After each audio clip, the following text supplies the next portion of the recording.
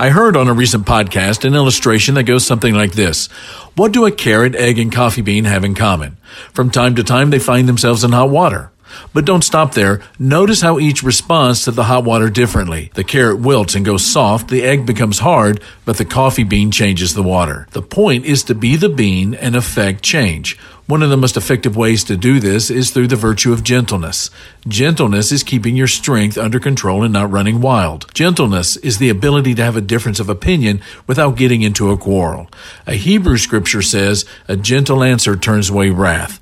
How different would the world around us be if we introduced a daily dose of gentleness into it? This can be done in a very practical way. Lower your voice when someone raises theirs. So this week, be the coffee bean and make a difference through gentleness. This is Mark Absher of the MacArthur Park Church of Christ. Visit our church online at macarthurchurch.org. The MacArthur Park Church of Christ, connecting God and people.